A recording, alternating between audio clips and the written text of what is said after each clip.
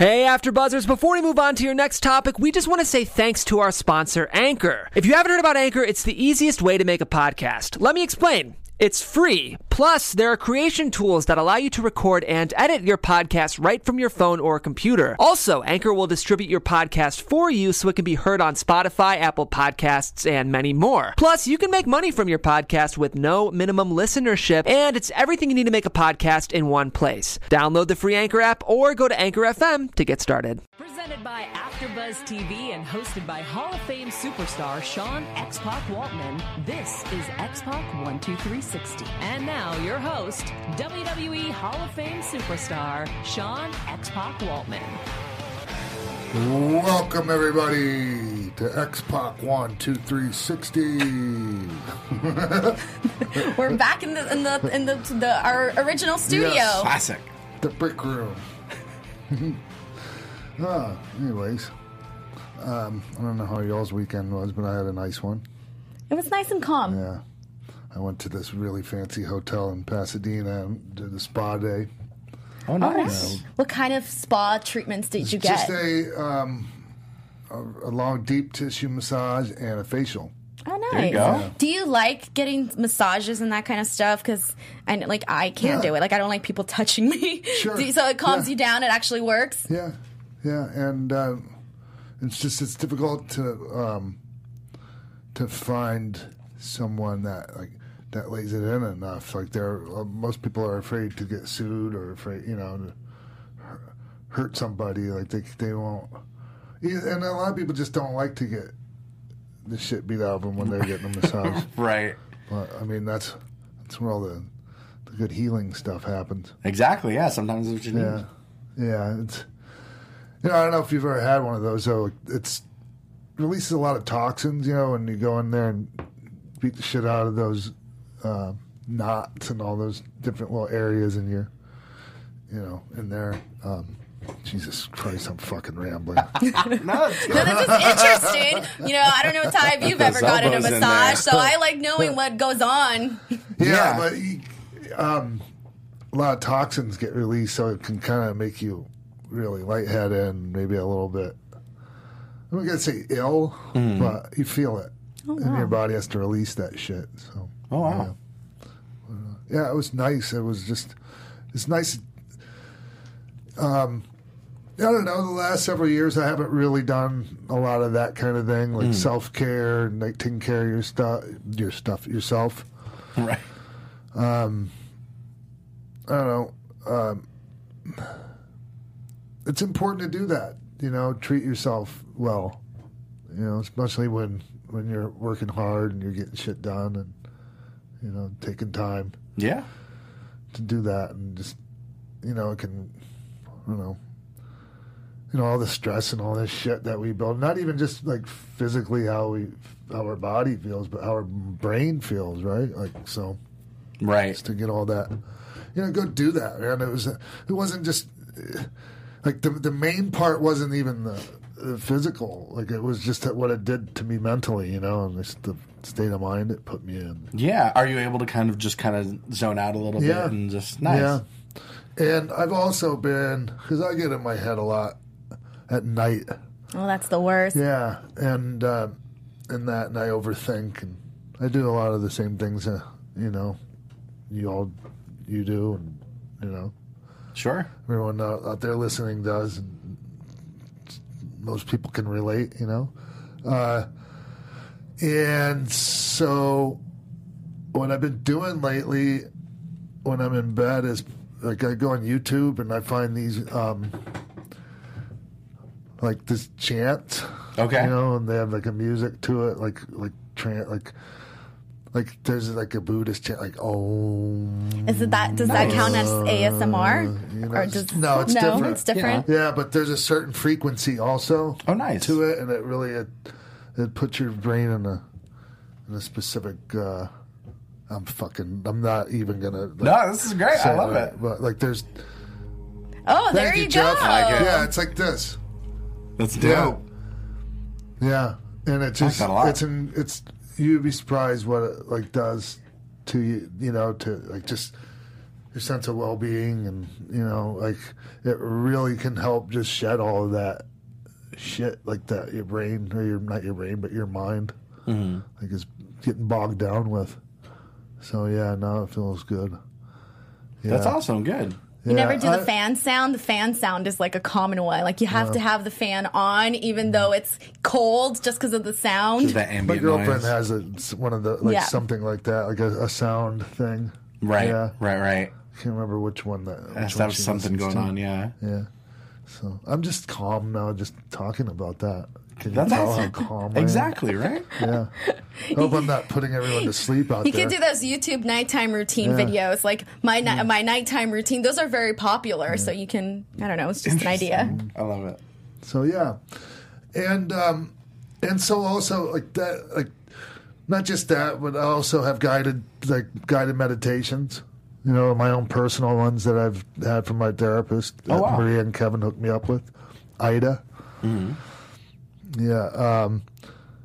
And there's also ones that you can go and find online, like on YouTube. Mm-hmm. They're guided meditations, but they're customized to what you might be trying to accomplish, but they're not like specific to you, right? Sure, it's sure. not like they don't say your name, but they really help. So it's like breathing in and out, that sort of thing. It's more of like a meditation. You're just ridding your mind of all this shit, except for whatever it is you're trying to get done. But yeah, no. And anyways, all right, enough of that shit for this is awesome. I today. I feel Ty, you're going to go try some of these stuff. I'm going to try all of these things. This sounds awesome. It's a big, it really helps. So That's it's awesome. one of the. It helps every bit as much as swallowing a pill. Right. I mean, and I mean that in as much as the immediate relief that you get from it. I see. Yeah. So it's not like you got to keep at it, and you fucking notice right away. Mm-hmm. So, anyways, all right. What are we doing today, Denise? Well, we put out another poll, which are fun because a lot of people like to sort of submit their ideas and that sort of thing about what we're going to talk about this week. Yeah. So today we're going to talk about you teaming with Kane. Yeah. Now, I know a few people might have heard our podcast with Kane, I don't know, a couple months ago when we had him on. Over a year ago. Was it really? Yeah. Okay. Clearly I have no time perspective. Okay. But some of you guys may have listened to the podcast and we did talk about it briefly, but given that X-Pac and Kane were the hottest tag team of 1999, I think we need to go back and really talk about it, really dive into it. There's a lot of rumors that I also want to find out, get some questions, get some answers too. Yeah. So I think it's pretty exciting, especially because during this time, the Hardy Boys, Edge and Christian, hadn't hit their stride yet. The Dudley Boys were still in ECW. The New Age Outlaws at this time were doing more singles competition. So Kane and X-Pac, you guys were, you guys had the crowd in the palm of your hands and really invested into the storyline. So let's just start from the beginning. Obviously, this tag team furthered both yours and Kane's character-wise and furthered your guys' career. But let's just start off with how everything came about and how you guys got started as a tag team. So going into WrestleMania 15,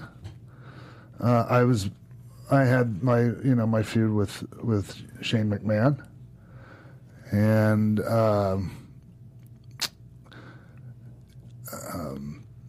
China had already turned on DX, and gone with the corporation, quote unquote,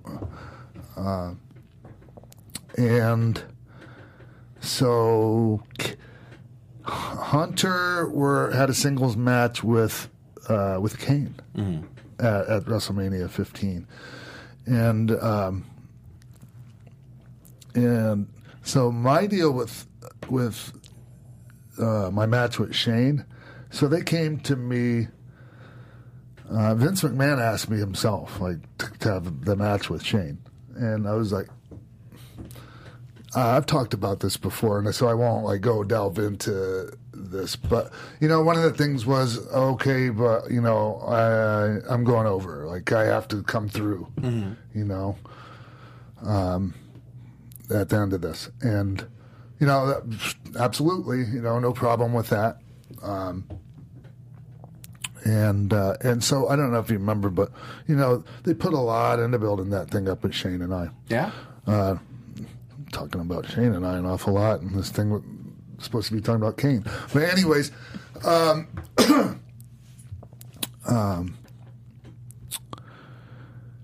yeah. So I don't know, a couple months out, leading into Mania, Paul, you know, we travel together and all that. You know, Paul, you know, talked about how he was turning heel at Mania. And, you know, eventually, and no one asked me this, you know, because, I mean, they knew, they told me, hey, you're going to go over and all that. And no one came to me and go, hey, we want you to, you know, want you to lose to Shane. But it just seemed like the right thing to do. Like, Right. So, like, Paul's heel turn, I mean, who the fuck, like, if he doesn't turn on me, who's he get, like, how's that going to mean anything, you know? Like, so I was like, yeah, you kind of got to turn on me there. I guess I'm getting fucked. Right. So, yeah, that's what happened with that. And, yeah.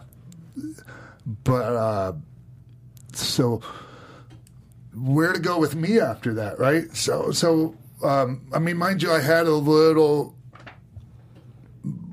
you know, had one singles match with Paul. You know, he went over on me and, like, you know, continued with his heel push. And so, the Kane and I was kind of like a reward for. I look at it that way. Okay, you know, I'm a team player. You know, I jumped on the grenade for Hunter for his heel turn, and so. You know, that was, like, I looked at it like that. Okay, I'm getting my reward for being a team player and all that. But the thing is it was more than just that. Like, it was great. It was fucking great. Yeah. It was just the whole way, like, the story was told and gradually, you know. I don't know if you guys remember this. Did you go back and watch any of it? Yeah, a lot Yeah, of it. well, and that was one of the things I wanted to talk to you about. Not to sidetrack or anything, but just kind of the fact that there was this emotional core to why you guys got together. The fact that you guys were both sort of like on your own. Yeah. So, yeah, I just remember coming out, and you know, every time I would come out and get involved in one of Kane's deals, you know, he'd end up chokeslamming me. Right.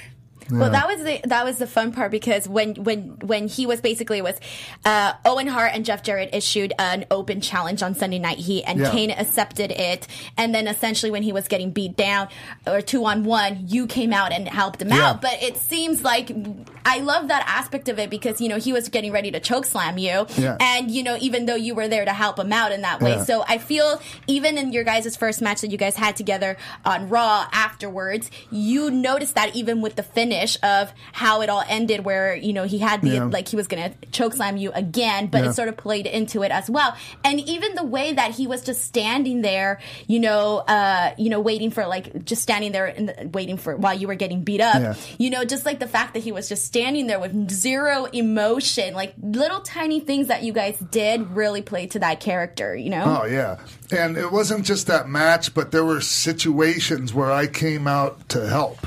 Right, not even in the match, but I don't know. There was a beatdown going on, or whatever the hell was happening, and I would come out and he would grab me and chokeslam me. So it wasn't even just that match.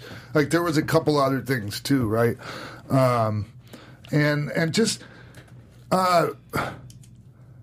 this was a big transition for Kane, right? You know, being the type of heel he was. And just the type of character in general. I mean, especially there's, you know, never spoke a word. You know, it was all. But one of the things, I'm not sure what airline that is. The airline, that freaking plane flying over. Anyways, yeah. So Kane,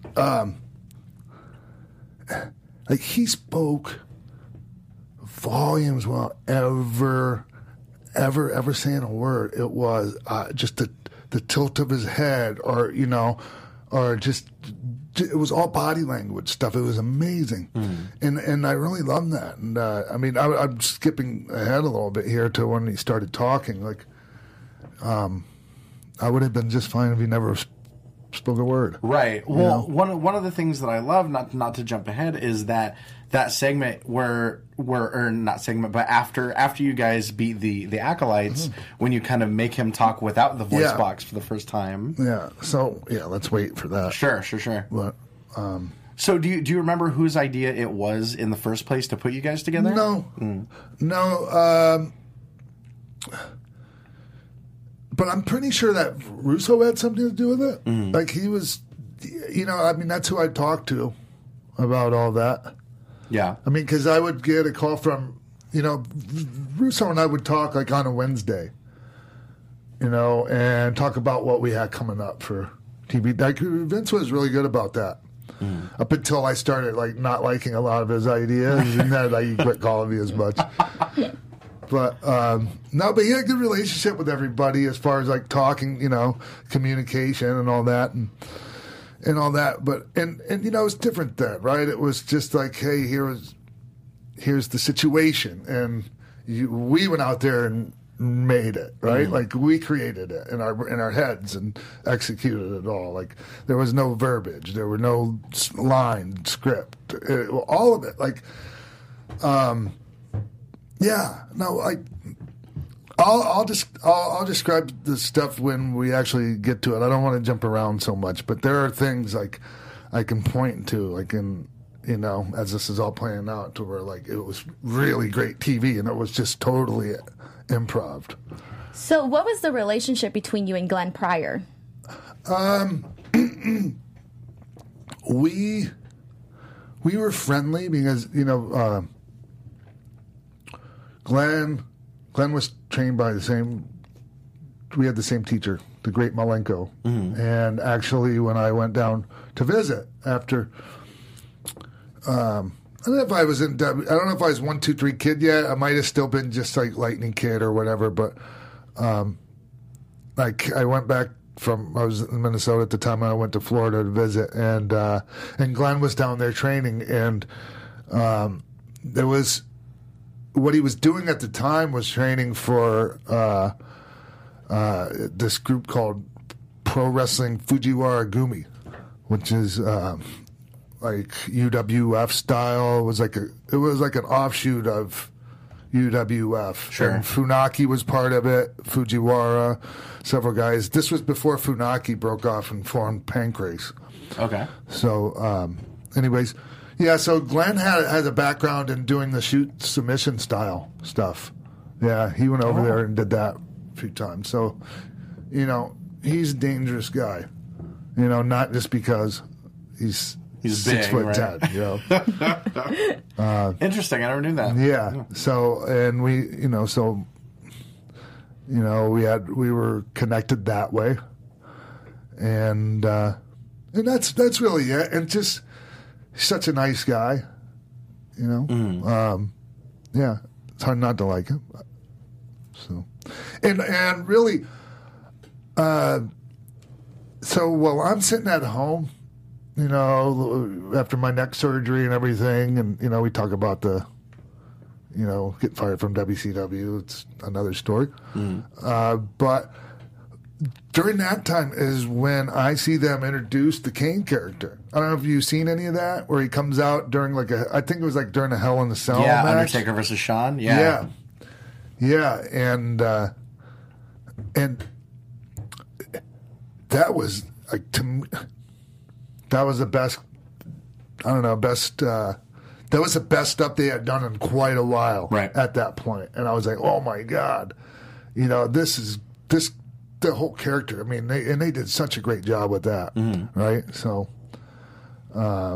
yeah, and that's not easy, right? Because like coming off like the fake Diesel thing, right? Not a lot of momentum going there, right? Yeah. And then before that, the Isaac Yankem. So, right. It's just a guy that went out there and they gave him something, and he did the best he could with whatever they gave him. And finally, they gave him something great, and he fucking hits it out of the park. So, yeah. So let's go ahead and jump. Okay, so actually, before we jump into that, was the plan always for you guys to go as long as you guys did, or was there, a plan for you guys to be more of a shorter-term tag team, or was it until they saw the popularity that helped it extend? Yeah, I think that because they took the, they took the belt. Yeah, we'll get into that afterwards. Yeah. Good question. I think I don't think they. I think they were just trying to come up with something, and we just did a great job with it, right? I mean, it was a good idea or whatever, but it was the way we executed it. That was the real fucking, magic behind that. It wasn't the writing. Right, Let's be honest. So then April 5th, 1999, that's the day that you guys become tag team champions. Yeah. And I already mentioned this earlier, but so Kane watches you get beat, and it played very well because, again, he was showing no emotion. It was almost like he didn't realize that, not like he didn't realize, but like he didn't realize that you guys were like an item together. And the crowd was begging for Kane because they were just watching you get beat. And then Kane was just like, okay. And then he eventually comes in. He acts like he's going to choke slam you. And then in the end, he slams you on top of Jeff Jarrett, looking like it was accidental on his portion, but ended up helping you guys get the win. So the finish for this was great. And I think it was one of the most creative finishes that I recall seeing just because it played so well with the character and the accidental way that it happened. And the crowd popped huge for this. It was insane. So with this... how did you feel knowing you guys were going to get the tag team titles? And did you already knew this going in? I mean, we knew it going into the match. No, but like prior, like when the idea was first pitched, I mean. I don't know. I honestly don't remember any big sit down and, hey, okay, so, after WrestleMania, here, this is what we have for you. Like, there might have been that, but it doesn't stick out in my mind. As something I remember. I just, obviously we had 2 runs with the title, so, I mean, it was working. So hey, why did we veer off course on that, right? Right. So, I don't know. And then you also had the post-match interview where it was just you by yourself with the belt, and you're like, I don't know where Kane's at. Yeah. And so one thing that sticks out in my mind about that match and that finish was when I got back. My finish, by the way. I'll take credit for that. Austin came up to me and really put it over huge because... he said, man, that was such a feel-good finish because, everything's going great. And then, oh, shit, he grabs me and goozles me again. And, so it just caught everybody off guard, right? Oh, not this again. Oh, shit, right? So, yeah. And it goes back to what I was saying about anytime you can, catch people off guard or fool them or trick them, in a good way. Those are the really cool things in wrestling to me. Sure. So, yeah. No, I just remember Austin really liking that. I don't specifically remember the promo afterwards. Oh, you were just basically saying, I don't know where Kane's at, this and that. It was really quick, but it was just funny because I like that in the end you guys didn't do the, okay, we're celebrating, and he's, just standing there, but it made more sense that, he's off, he's mysterious, he's doing whatever Kane would be doing on his own, so I thought that was a unique touch. So now after this, you guys defended the titles against various teams, including your rematch with Jeff Jarrett and Owen Hart, Triple H and The Rock, the New Age Outlaws, Edge and Gangrel. But with this, while this was all going on, Hardys. While this was all going on too, Triple H, was with the corporation. Yeah. Billy was in the middle of his King of the Ring push, and so DX sort of faded into the background. So with this, when was it decided that you guys would be steering away from DX? And did you feel like any sort of how did you feel when you became successful with Kane and essentially on your own without DX? I don't remember thinking, I don't remember thinking about it like that. I just remember, okay, this is going great, and I still felt like we were in DX. Like, I still had the music, and, you know, I came on, did the entrance, and I don't know. And also, I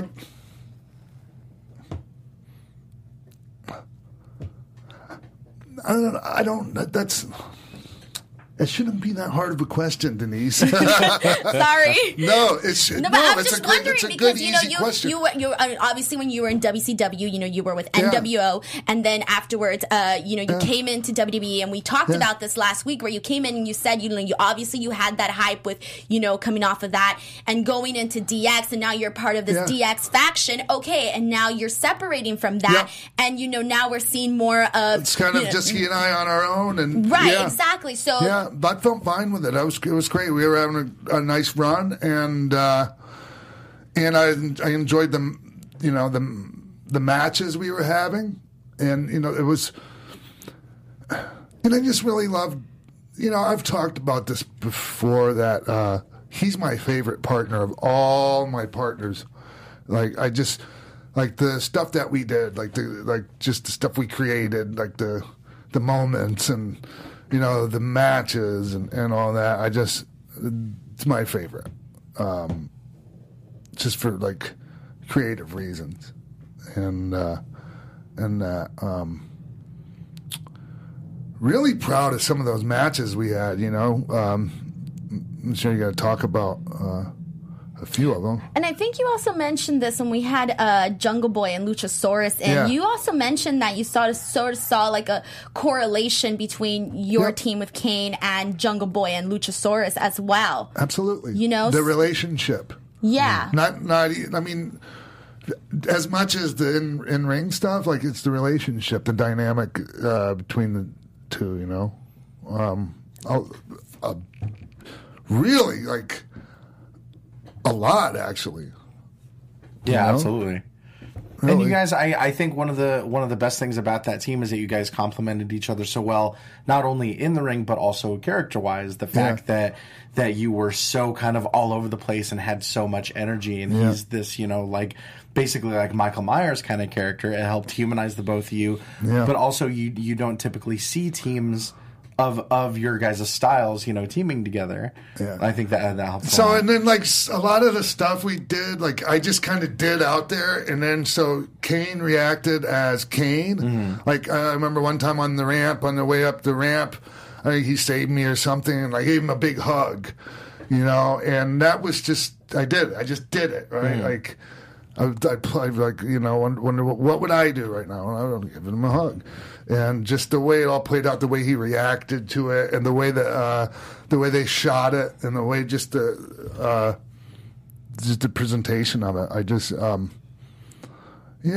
was people were emotionally invested in us as a team. Yeah, our relationship seemed really authentic. It's interesting to me that you mentioned that, you guys came up with a lot of this stuff, because that was actually going to be my original question, as in how you guys came up with this sort of dynamic for you guys to work together so well. So, when bouncing ideas back and forth with each other, was it very easy to sort of, come up with things working with Glenn like this? Very, very. What would you say that you brought and that he brought, that was differently or the same, or that you guys both had in common, ideas you wanted to push forward? I don't remember. What he brought was he's 6'10", and what he brought was Kane. He brought Kane to the equation, and and it was so easy to come up with ideas, and it was just, God, there was just so many different possibilities and just, I don't know. I always went into it I never went into, and you might remember when he was on the show, he talked about this. I always went into it on how we can feature Glenn. He said you always had his back for a lot of stuff, that you would vouch for him or stick up for him. I forget the exact wording, but he said that about you. Yeah. I would take a bullet, or that's not the right word. I would I would wrap my fists and dip my hands in, tar and dip them in broken glass and go in and fight when it came to, if they were doing something that wasn't right for Kane. Mm-hmm. So. And was it something that you just knew, like in your gut, like this isn't right to do, or was it something that he expressed to you, or was it something that he expressed to you privately, like, oh, I'm not a big fan of this? No, or you just he didn't knew? have to. He didn't have to. Okay. No, never once. Nope. I always knew.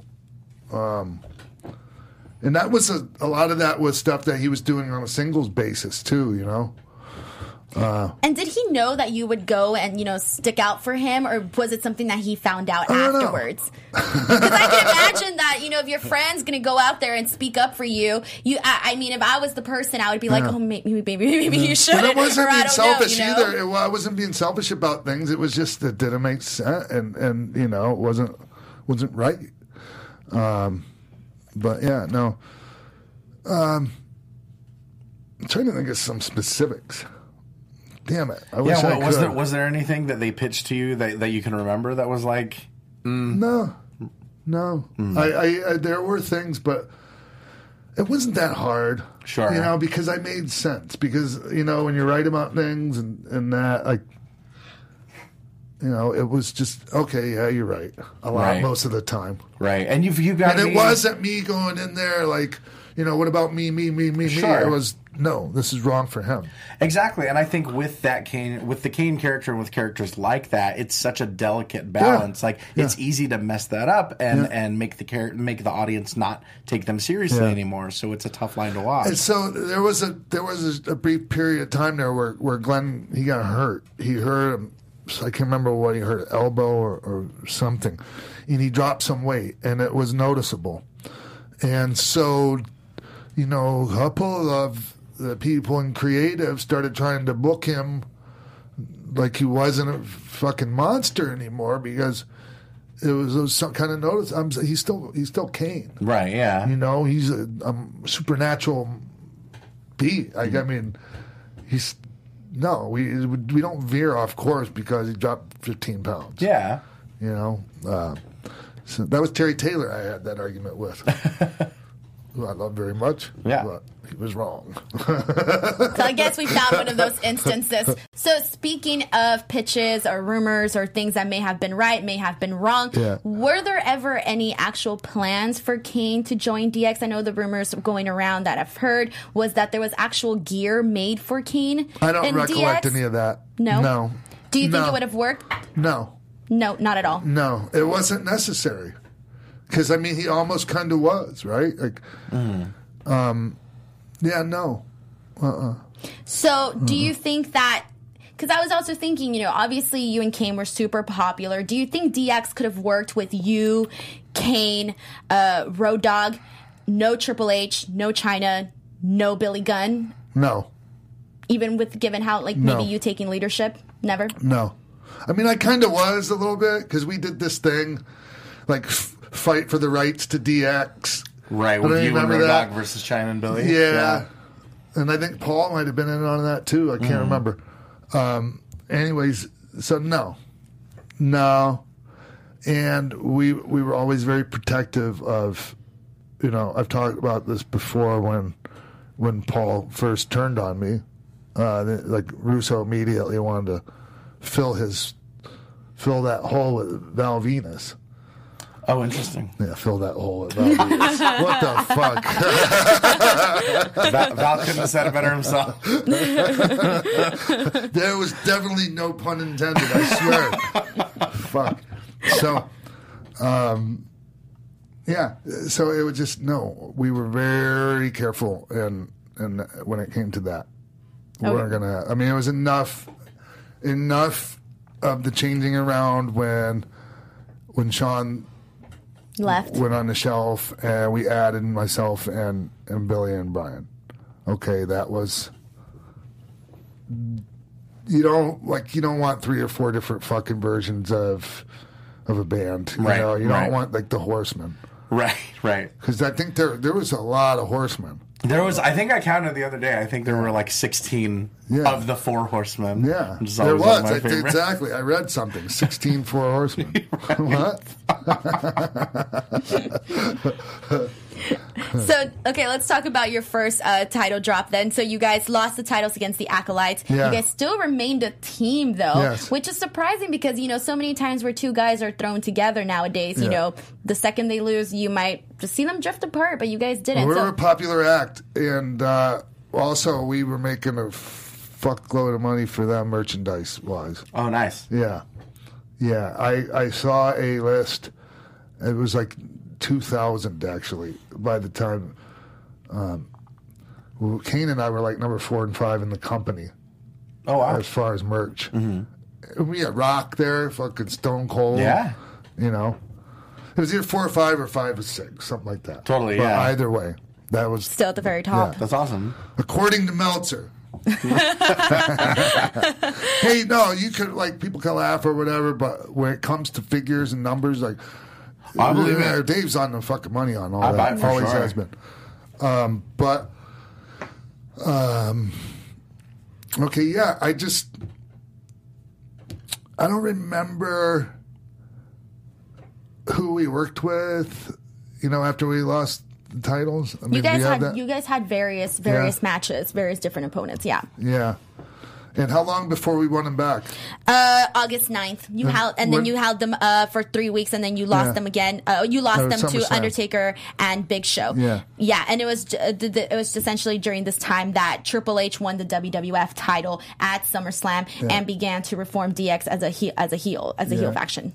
Yeah, and we started telling the story of, okay, was Billy back involved? Yeah, Billy was. Yeah. And, I started kind of hanging out with those guys again. And hey, but actually, boy, I'm really jumping off. Are you missing the stuff where I do the stuff with the Undertaker and Kane shoots me with the fireball? Yeah, let's talk about that. Did you? No, I have everything in a different. I have more things in terms of topics and questions. Oh, okay. That's why. Yeah, I formatted it a little differently this time. Okay. So was that after you guys had beat the Acolytes for the titles to win them the second time? When I got shot with the fireball? Yeah. It must have been around the time when, leading up to the stuff with Taker. Got it, okay. Taker and Big Show. Mm-hmm. So, yeah. Where were we? You're talking about the fireball and all of that. So tell us how that all played out and, where the idea came from, how you felt afterwards. I don't remember. I just remember, there it is. God, that's a great shot. I had a match, and I think it was in Dallas at American Airlines Arena. But I had a match with Taker, and it was real quick. Something happened in the corner. I spin kicked him and busted his fucking mouth open. It was crazy. And he grabbed me and threw me in the corner and fucking lit me up and busted legit. We were both I had a big black guy and his fucking mouth was bleeding over a 30-second match. Right. Boom, down I go and Kane's music. Kane, boom, the fire, everything. Out he comes. Taker's holding me by the hair. And Kane goes to shoot Taker with the fireball, and Taker turns and he hits me on accident, and I sell the fuck up, and I'm screaming, and I'm blind or whatever. I can't, but yeah, and I've talked about this on my Twitter account because people will ask me, how'd you do that? And the basic answer is he just shot me in the face with a fireball. I had a little bit of flame retardant gel in my hair. Okay. But over the face, kind of like a sunscreen. Sure. Almost, but that's still the fireball hitting you in the face. Were you worried that, this may go wrong? No. It's in the back of your mind, it might, but it's you can't be worried about that kind of thing because then shit will get fucked up. You will get hurt. Right. So you just deal with those things, if they happen. So you weren't thinking like twice about it, because I mean, No. imagine like this is fire coming to your Yeah. face. Your face is everything. Yeah, there's a reason we're doing it, and we're doing it to make money, and we're doing it for this, this television segment. We're trying to make good TV, and I was more like, it was more important for me to make good TV and be involved in making, stuff, memorable moments. Yeah, totally. You know? And something like this, you never forget something like that. Yeah. So, yeah, it's weird. Like, it's different now, right? Right. I mean, not as much of that happened. I mean, because that's kind of like, they kind of shy away from getting real heat these days. Mm-hmm. I think they're going to start going back to it, because, I mean, not changing the subject, but if you watch what Brock did to Ray last night, that's real heat. Sure. That's real heat that they've shied away from. Well, and I think, and not to go even further off topic, but I think what they're doing with Bray Wyatt, with The Fiend, is reminiscent of what they were doing with Kane around 97, 98, 99. And protecting that character, not wanting to go anywhere wrong with it, that sort of thing. Yeah.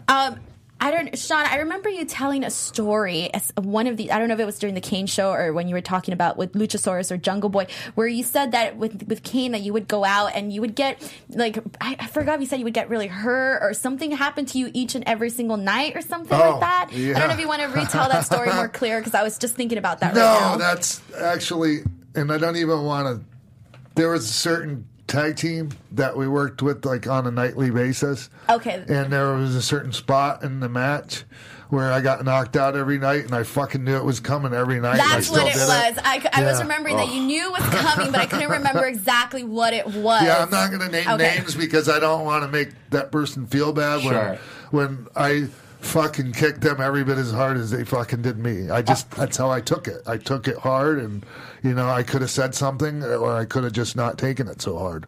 Right. But it was just like, oh God, here it goes. It's the part where I get knocked out again. Jesus. Fucking every night. God damn. So how did you feel when Kane spoke, and when the idea came about that it was going to happen? I don't know. It was just part of the thing, and okay, that's what they want us to do, and so okay, how are we going to do it? And we didn't rehearse it. We just okay, this is what we're going to do. We're out there, and it was like Brian said something or whatever. We won the belts, and those guys came out and they celebrated with us, and then I was just kind of did what I was going to say, and I just remember him going to talk with the voice box, and I'm like, Anyways, I got the crowd worked up. They were into it. Yeah. Oh, I remember those moments vividly, because they did such a good job in pushing him as the silent monster that, like, it was a big moment, and all it was him just going suck it without the fucking voice box. right. And that created such a memorable moment. It's huge, yeah. Yeah, and like it's hard for me to look at like that sometimes, because we were the ones that made that, and I don't know. And we just had that was at the Allstate Arena, and a lot of us have talked about that. That's the best building crowd reaction wise there is anywhere, and that night there was no exception. Right, exceptionally lively. That was the same night Jericho debuted as well. Yeah. Oh wow. Okay. Yeah. Also, Jesse Ventura was there. Snoop Dogg was there too. Oh my gosh! Yeah, because me and Road Dogg and Godfather and a couple other people and Snoop Dogg are in this room, and we're all smoking this joint, and and this is back in 1999, and Chicago, not L.A. And Jesse Ventura. Anyways. Marissa, Shane's wife, is standing outside with the spray, like trying to get the smell out in the fucking hallway. And here comes Jesse Ventura, Governor Ventura. Smells good in here. And anyways, but it was, we had to smoke pot with Snoop Dogg. It was a thing. Sure. Right? So. But I remember, I think part of the reason that moment resonated with me so well is because it reminded me of when Taker first spoke, when he was on the funeral parlor. Yeah. And it's those moments when those characters speak for the first time, you don't forget those. Yeah. It's crazy because I feel like Kane's had, like, because he also had that moment. Like, I like, also one of the things that I remember was when Kane first unmasked too. You hated it. Well, I mean, actually, I took his mask. I don't know if you know that, right? Yeah. And I remember, like, but it's funny because, like, it's crazy how, like, those little moments, like, just having those little moments and making them like a real big deal and having people like really like get excited about those things. Sure. Yeah.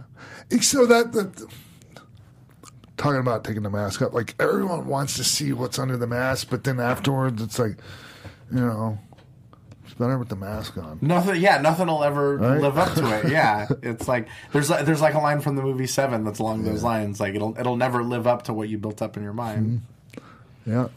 All right, so let's talk about the part. Okay, so you're back with DX, but you're still sort of telling Kane like we're still buddies, like we're still bros. Have we talked about the SummerSlam match yet and all that, where we lose the belts? Yeah, I mentioned it earlier. Yeah, but I want to like. Well, let's go ahead and talk about you guys. Okay, so you guys re-won the titles on August 9. You guys held them for a while, and then you lost them to Undertaker and Big Show. Yeah, so the SummerSlam that year was in my hometown.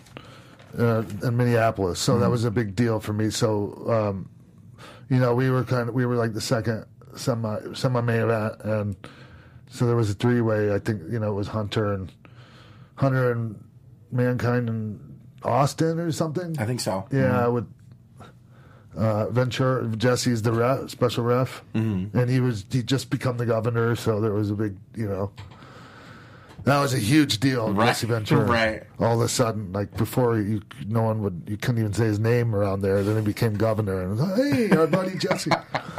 So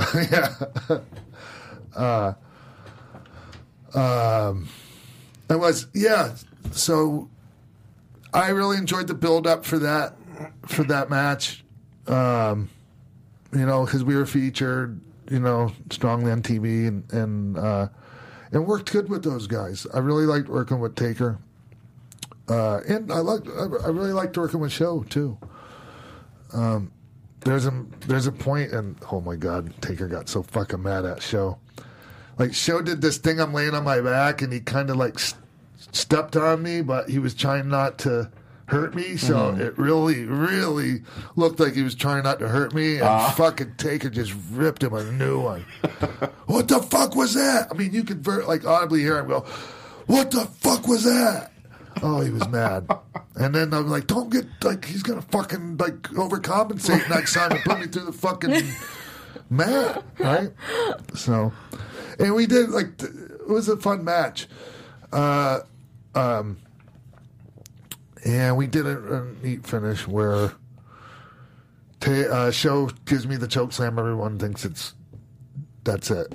And then, Show covers me with his foot on my chest, and I kick out. The place goes, whoa, they fucking pop huge. And then Taker just comes in, gets mad at Show. And there was it was part of the storyline, but part real at the same time. Right. Because there were some browbeating going on when it came to Show at the time. Oh, interesting. Yeah.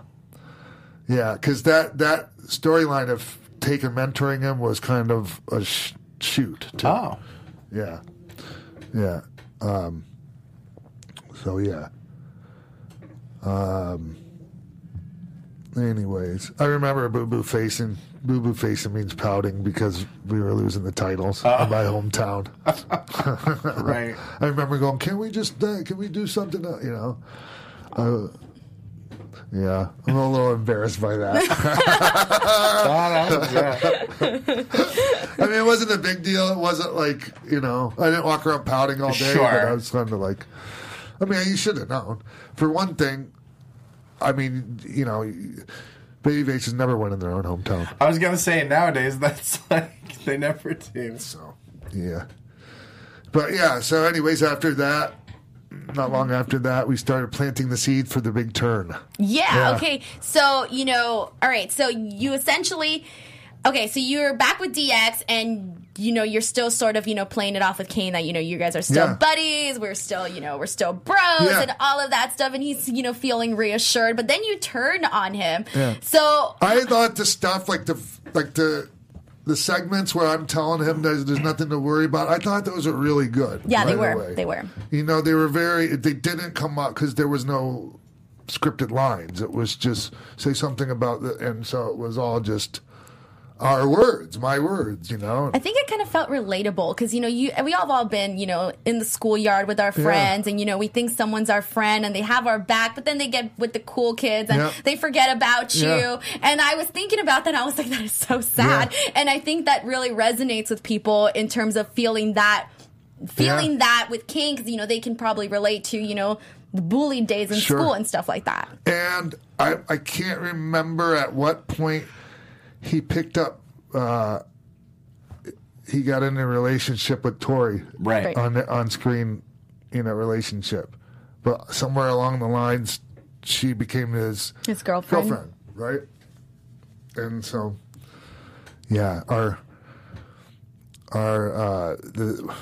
so what was the situation? He had a match, and that's when I came out and turned on him and did the X-Pac Tori Christmas Story thing. How? Did you see it? Yeah, but how did you? Because it was pretty. Watching that, you can't help but to think, man, that is so messed up. And I remember we talked about this when Kane was on. Yeah, I think you mentioned that on there, and it was kind of I think you said that people were asking why'd you do it? Why'd you do it? Because you can't help it, but because you put yourself in this mind where Kane, he's a monster, he's a guy with the mask, no girl's gonna date him, and then he finally gets his girlfriend, and it's this big hoorah, and then his ex-buddy goes ahead and just takes him from her. From him, excuse me. So tell us about how that whole thing played out in terms of the idea, how you felt about it, how he felt about it, all of that. I wish I could. I wish I knew. I wish I had a vivid memory of how this was all laid out. I just remember it all kind of unfolding.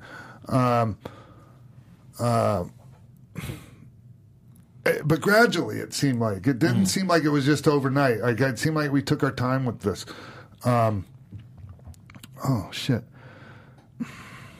Did you like the idea when you first pitched it? You're that's a dirty one. Let's do it.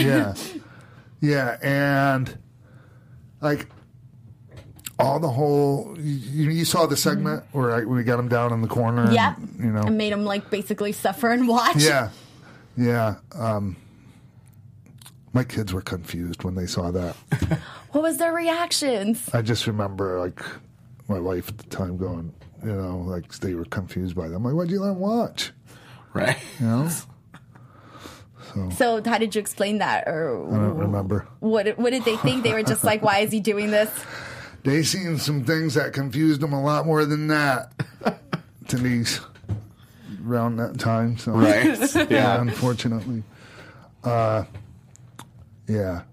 It was just, I don't remember, and it was all my stuff. I came up with it just off the top of my head, that whole Christmas Story thing, and because it was right around Christmas time. Mm-hmm. And it wasn't so much how I said it, it was just that it was the situation, right? And the venom and so it wasn't the words, it was the tone and just the venom in my voice and just there's a picture right there. We should have used handcuffs, right? What the fuck? Anyways, I tell you, people wanted, even after that feud was finished, when we came back and did the 2002 NWO, he would come out and people would still go fucking crazy when he would come out after me. And the feud was done, But anyways, about let's get back to the... Okay, so there was that tease though that Kane would eventually join the heel faction of DX. Was that ever gonna happen, or was it just a tease? No, Yeah, and it wasn't really a DX. It wasn't really necessarily a heel DX yet, was it? It was already. Like, you guys were already heels. Like, yeah, because it had been started since when Triple H reformed it. Okay. Yeah, but there was some kind of gray area there. Well, there was, yeah, and it was funny because I was going to actually ask you this. This was going to be one of my questions, but I'll just go ahead and ask you now. Okay, so I was going to say the lines were blurred between heel and face during this period. So do you think you guys could have stuck around as a tag team for more while still doing the DX stuff, or was it the right time to turn? It was the right time. Okay. It was exactly the right time. Yeah. Okay. And like all the stuff that came from that, like it was all, I was big fan of, like, I really proud of all that stuff too. Was the dynamic difficult for you, being the smaller wrestler, being the heel, considering it's usually the opposite way? Can you tell us about that? Yeah, it's just on top of just your average guy that size, you know, as a babyface, keeping a guy like that in trouble, being able to. So I've talked about this, and that's advice I give to a lot of people down at PC, actually, like especially because there's a lot of matches these days with, you know, disparity in size, and like if you're a smaller guy that wants to be successful working with bigger guys, you have to come up with creative ways for them to stop themselves. As opposed to all of a sudden, when it's time to get heat on him, you just stop him. Like when he's like 7 feet, when he's a foot taller than you and outweighs you by 200 pounds. Right. It's much better if you move out of the way and he crashes and burns, and that's how you shut him down. It makes more sense, and it helps. It just makes it more credible. Yeah. So, like, I always had a lot of those creative ways of doing things like that. And so, yeah, and on top of that, he was, you know, like a carbon copy of The Undertaker when it came to how he sold things. You know, you hit him with something even big, 2 seconds later, he's sitting up and fucking on his way back up. And it was a lot of work. It was a lot of work, and I used to use anything I could to get there. You know, like I've talked about this before. He went to the hospital like 2-3 nights in a row, or 2-3 matches in a row, because I kept busting him open, like with different things and fucking ring bell, things like that. And you know, he was a nice guy. He didn't want to make me feel bad, so he wouldn't tell me. So then I'd fucking hit him again, knock it. You know, it was so bad. Right. Yeah. So, yeah, but it was. I remember one time I was booked in the main event. It was on a house show. And it was like Iowa. It was Davenport, Iowa, something like that. And so I'm coming from home. I wasn't already on the road. Coming from home, and, you know, I don't know why I was late. And anyways, I ended up missing every flight. Oh shit! Yeah, and I'm in the main event cage match in this house show. It's like, oh fuck, you know, you can't. There's no way I'm going to make it. Yeah. And so I'm about to call him and, you know, tell him, you know, I can't make it. And then I fucking, Lou, stop.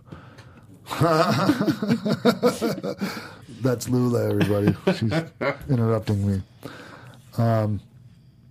Let's see, where was I? Yeah. Thanks for interrupting, Lou. You're about to call him and say you couldn't make it. Yeah, and then so what I ended up doing was calling him and saying I'm going to be late. And I drove to something called a signature terminal, and I rented my own plane. Oh, shit. Yeah, I didn't fly it myself. Right, but, you know, chartered my own flight, and I made it. I got off the plane. I got in the taxi. I fucking changed into my gear in the taxi, and legit, I'm not making this part up. Like, as soon as I got there, my music was playing. Oh, my God. No. Yeah.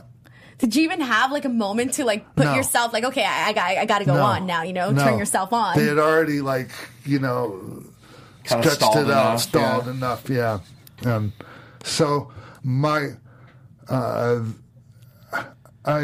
payoff was about half the cost of the flight. Jesus. And I tell this story, I just said, hey, that's my bad. I fucking, I missed the flights, but they were, Jim Ross was impressed with, I wasn't about to give up on getting there, and, no matter what, I was Right. going to get there, even if it cost me way more than I made that night. Well, yeah, because how many people would think, well, let me get my own plane? Right. Most people wouldn't. Yeah, exactly. Yeah, but when you're counted on to be, in main events and that, you have to do whatever. And anyway, so Jim Ross sent me the money. Oh, Yeah, that's they nice. paid. That's cool. Yeah, it was double what I made that night. It was like I had the flight cost like $3,500.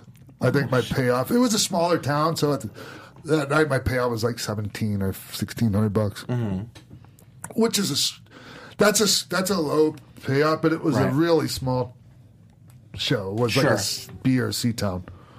So, anyways, boy, I really fucking took a lot of time to tell that No, story. that was didn't awesome. I? That was interesting. Rented my own plane. What? Okay, so we were talking about basically you basically sort of finding ways to really get over as a heel, being the smaller guy, and that sort of thing. So now Armageddon 1999. You guys have your match against one another. Yeah. How did that go? Is this the cage match? Yeah, the Armageddon match. Yeah, it was great. The cage match, right? We're talking about? Right. Yeah. Yeah, we did some stuff, and Tori was involved in the finish, and or just in the match, and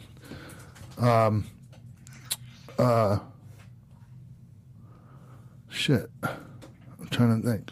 Anyway, so I had stipulations on a cage match because in WWE, there's been a couple of different ways they've done cage matches Right. there, and we used to have that big blue metal cage course. that fucking hurt. Like if you just barely ran into it, it would kill you. And anyways, it just wasn't a very good. Oh my God, Lou, sorry. She's ready to go. Jesus She's like, Christ. I'm out. Anyways, where was I? I'm talking about they used to have the old blue cage. Okay, so yeah. Anyways, different rules for the cage matches. There Yeah. used to be, so it was a way for you to get out of a match without having to do a job. Sure. Like to blow a feud off, right?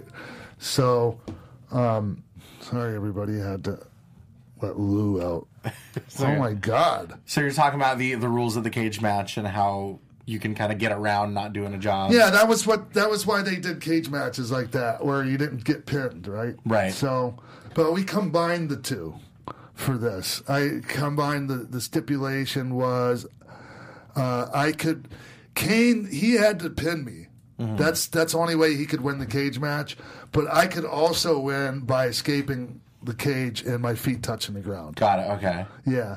So that way we did some really cool false finishes to where I'm climbing out over the top and Kane climbs out the door and meets me as I'm climbing down, and I land on his shoulders and he grabs me and he brings me back to the door and throws me back. Oh, in. interesting. Okay. Yeah. That's really cool. Yeah. And they did a pretty good job of explaining the rules during the match. Mm-hmm. And we did some. Oh, watching. Yeah, I hit him with my finish in the chair and different things. I just remember. Oh yeah, I handcuffed him. Yeah, I handcuffed him. He broke the handcuffs, I think. So. When you're rewatching your stuff, can you remember what's going through your mind? Like right now, watching what you're doing here, can you recall like what you're thinking Yeah, I'm at the killing moment? him with this chair. Oh my God, this is so bad, you guys. Yeah, I don't even want to ask him how these chair shots felt. Right. Goddamn. They were so bad. But yeah, so anyways, where was I? Yeah, he gave me eventually when he threw me back in, he climbed to the top of the cage and he gave me instead of off the top rope, he gave me the big flying clothesline, his signature clothesline. Sure. Off the top of the cage and then hits me with the tombstone. And I thought it was perfect. Yeah, absolutely. Yeah. That's awesome. Oh, wow, I hadn't turned on. Get Tori the X Factor. Oh, I hadn't stole her from him yet. Interesting. Okay. So, oh shit. So this is where I'm a little confused. When my memory is when I turned on him. That's when I took her. But actually, I turned on him, and then you guys had a little bit of a program feud, and then he got the girlfriend, and then I took the. Oh my God! Got it. Sorry, everybody. Sorry, everybody. All right. Okay. Yeah. Oh my God! I can't believe I remembered that wrong after being concussed 1,000 times in my life. So yeah. All right. So, in terms of your singles feud, do you like how everything played out, or do you wish you guys would have had that singles match head to head WrestleMania, both of you, instead of having it be a tag team? It went. We didn't have the blow off I wanted. Mm-hmm. I would have liked. Sure. But we got a lot out of it. Like by the time it had drug on a little bit too long, and I did want to have this big blow off match with him at Mania. Right. And they wanted me to work with Jericho. I see. And I wanted to have this big exploding fire Japanese death match fire sure. explosions. Like my vision was this kind of a match where he beats me and because it was the fire theme, right? Exactly. And by that time, you guys had already used fireballs. You guys had already done a cage. Where do you go from there except for a big kind of gimmick blow off? Yeah. So wish that could have happened and it didn't. But still. Yeah, it was. I look at this and I'm proud of that whole thing. Yeah, it's to have a meaningful, successful, feud like that with, somebody my size, the Kane, the character like Kane. Sure, right. Pretty proud of it. Yeah. That's awesome. Yeah, it was a great story all the way, and it was built in, even after I was gone for a while and came back, and they brought the NWO in, and then when I came back and cracked Hogan over the head with the chair, we became the NWO for a little bit. Mm-hmm. There was that built-in storyline with Kane that we were able to capitalize on there. So we had a 6-man, Scott, Kevin, and I versus Rock, Hogan, and Kane.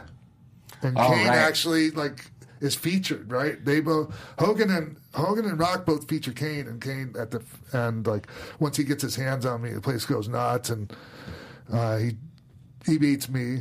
I go for the Bronco Buster. He catches me out of the Bronco Buster, the choke slam, and anyways. So we got a lot of mileage out of this whole thing, even after it was technically over, and even to the point where Kane was in the gym and he was doing shrugs, and it was just a freakish accent. Like somebody did a lot. He tore his bicep really bad. So to finish everything off, we did to put a button on it, sew it all up. Jumped him in the back and took his mask off and wore his mask on TV for, I don't know, a couple weeks, a month or whatever. Right. Yeah. So, and that was it. Nice. That's awesome. Yeah. How do you feel looking back at all of that? Really grateful because, as much as Glenn says, how good that was for him and his career, same for me. You know, I was. It's exactly what there's me. And I had the nunchucks, and anyways. So yeah, it was great for me at the time. Yeah. You just to have that singles program, like I was saying with a guy like Glenn, you know, with that kind of character and yeah, proud of it. Yeah, very proud of it. All right, I've said I'm proud of it enough. I dig it. That's awesome. It's just my favorite, and for so many reasons. I think we got like Pro Wrestling Illustrated Tag Team of the Year or something. Oh, there you go. Yeah, maybe 2 years in a row. Nice. I don't know. All right, cool. That's a cool story. Yeah, I like it. All right, what else? That's about it that we have right now. Yeah. Let's do it. Yeah, well, I appreciate everybody tuning in for that. Yeah, everyone tune in, everyone voting, everyone that's sending out ideas for topics. It helps us a lot for sure. And I suggest going back and rewatching the Kane episode. I'm going to repost that on Twitter so that people can kind of go back, and I think it would be a nice one to watch along with this one here, so we get his perspective as well. I'm a little disturbed that I was like my memory failed me on like the Tory stuff, and you know that. Anyways, yeah. All right. That's fine. We got it covered. All right, guys. Don't forget to subscribe. YouTube.com/XPAC, XPAC12360 Show, Twitter, Instagram. Make sure to check us out there as well. All right, everyone. We'll see you right here next week. Did you already give yours? Ty Matthews, PMA, Yeah. Twitter, Instagram, all that stuff. You guys already know mine. I'll see you next week. Bye. From executive producers Maria Menounos, Kevin Undergaro, Sean Waltman, and the entire XPAC 12360 staff, thank you for tuning in to XPAC 12360.